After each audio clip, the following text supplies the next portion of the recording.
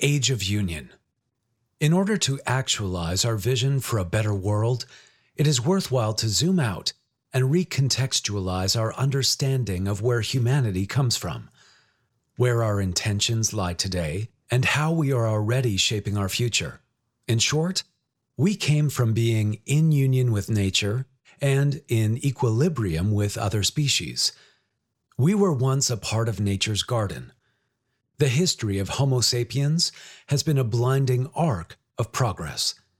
Our intelligence has allowed us to survive as a naked, vulnerable hominid, and then thrive and grow dominant on this planet in only a few thousand years, a relative blip in the 4 billion year history of our Earth.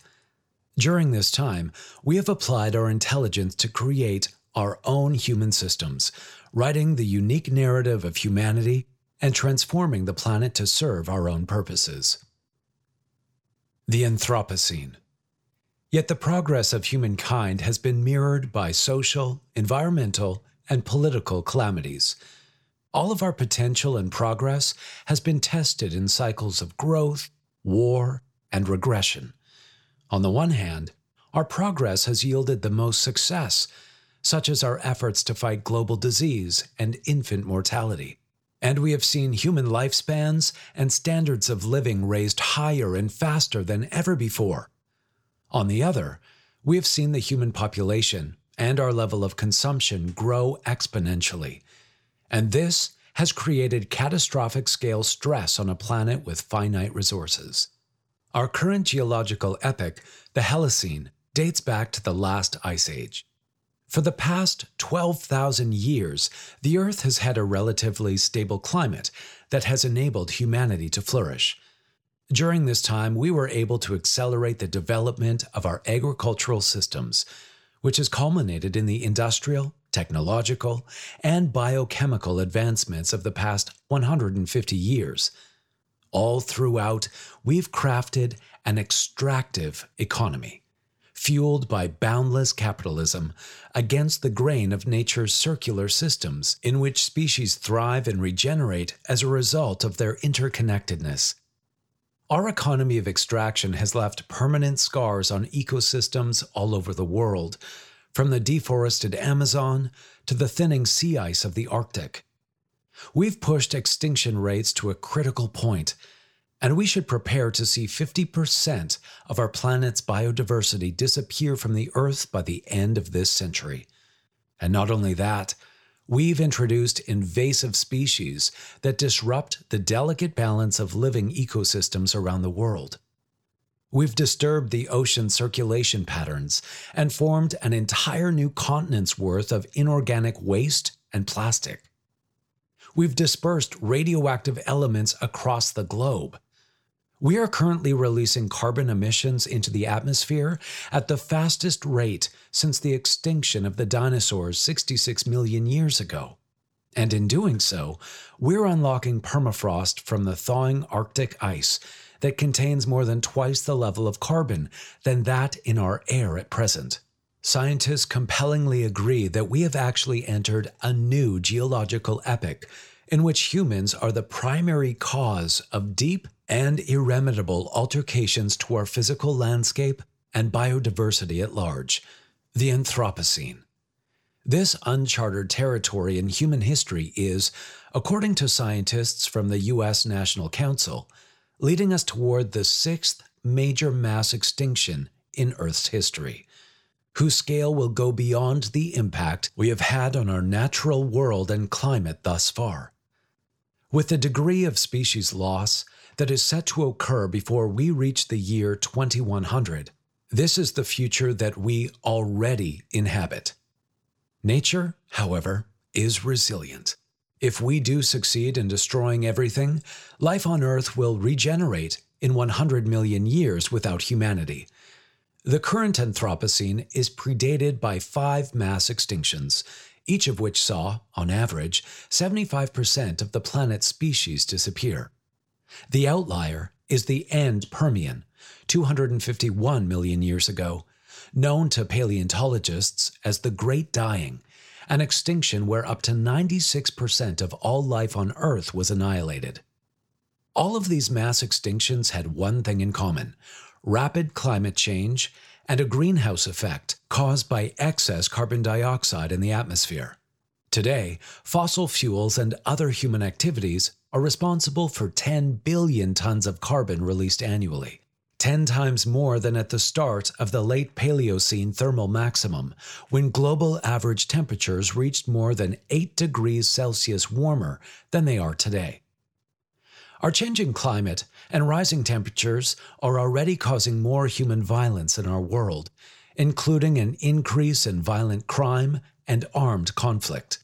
Some researchers have proven that with every half degree of warming, we typically see a 10 to 20% increase in social and armed conflicts across the world.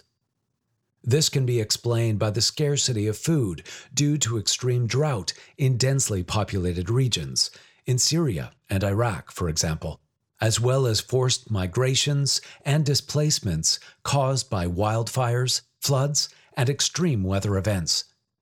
And while we fight one another without common direction for the future, the most urgent causes remain ignored. As a result, our ability to reverse the devastation induced by our ignorance diminishes year by year. The greatest light. Although living standards have been raised, we must acknowledge the damages that our thriving social and economic systems have caused. The liquidation and degradation of nature due to overpopulation and overconsumption. The growing gap between the rich and poor due to the concentration of wealth and resources among a select few, and a technologically driven globalization whereby the internet and automation are driving us toward an uncertain future with a lack of clear intention. This is the unsettling backdrop for what is, on a personal level for many, a time of feeling lost. There are too few people, places, and ideas from which to draw hope. There are too few to voice the belief that a direction exists that is not merely better for some. Distrust in the system runs deep. For generations, people have been losing faith in political, economic, and religious institutions, and in the promise of technology to create a better, more equitable, and sustainable future. These systems are driven by their own self-preservation and self-interest. They strengthen prevailing attitudes on how the world works, how we must behave, what rights we are granted, and where we are headed. And yet, our greatest moments of uncertainty and fragmentation always precede our greatest revelations. Our darkest moment, in which we stand on the edge of social and ecological crisis, contains the seed of humanity's greatest opportunity, the seed of our greatest light. We must believe that humanity is destined to do better. We must believe that a species of such high intelligence, ability, and promise can accept and act in its own long-term interests and care enough about our cradle of life to become its guardian. Seeds of Union. As we reach maturity as a species and gain understanding of the consequences of our dominant position on this earth, we must shift our worldview to reach a more conscious evolution of ourselves for the good of the planet. We are here to protect creation in all its forms, and in that journey to connectedness, we will fulfill our promise as a species by reconciling the best of what we are with the beauty of what exists here in nature, by engaging with the culture of life, and by interlocking with its source.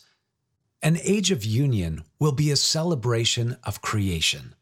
Every action we take can be infused with meaning and purpose. Every daily act can be an act of elevation. When our minds, hearts, and hands work toward this intention, we move beyond hope and into realization. There are clear signs that we are ready.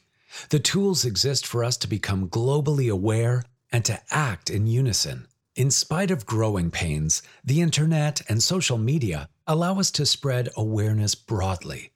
Creative entrepreneurs, innovators, and artists call us to action. We hunger for a modern sense of spirituality. We have the will to save the natural world and recognize the right of other species to thrive. We are ready to start. Our next evolution has been called many things by many traditions. Its existence is inevitable, but its contours have yet to be shaped. The world to come has been forming in our collective unconscious.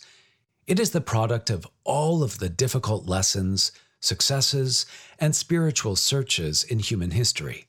It has instilled in us an overwhelming need for profound change. An age of union is within our grasp. An age of union is possible now. This book presents a vision of what an age of union can look like. A vision for how we can move beyond our separations, using culture, spirituality, and a reverence for nature as personal guides to ignite the leader within us. These are our pillars of unseparation. Union is a powerful word. It speaks to our yearning to unify our inner separations between body and soul, and between thought, speech, and action. It appeals to our desire to connect our external separations between cultures and identities, humanity and wilderness, consumption and the environment. This new culture of unseparation comes to life through acts of union, where union reveals itself in the intention we put towards our relationships, conversations, and actions. This book is a guide to igniting the change maker that exists in all of us, an invitation to add spark to the fire of a movement for positive change, to give rise to an age in which all living beings will be, once and for all, never apart. Creating a better world does not happen overnight. We plant seeds today that can bring the beginnings of change in our generation and grow to bear fruit in future generations. One cannot see the full beauty of a tree in its seed. We understand that it will reach its fullness in time, and that the seeds that we nurture will bring the coming bounty. The alternative is to continue on our current path, that of human division, species extinction on a mass scale, and environmental degradation. Humanity can do better. It begins by examining the intentions behind each daily action. We must move toward recognizing the oneness across our world's exceptional diversity and begin to think beyond our individual selves, setting our intentions for the greater good.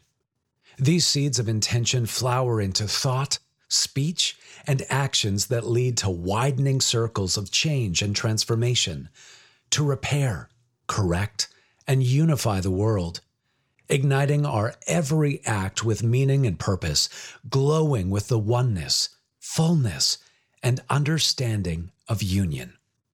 If a person grasps a part of unity, he grasps the whole, and the opposite is also true.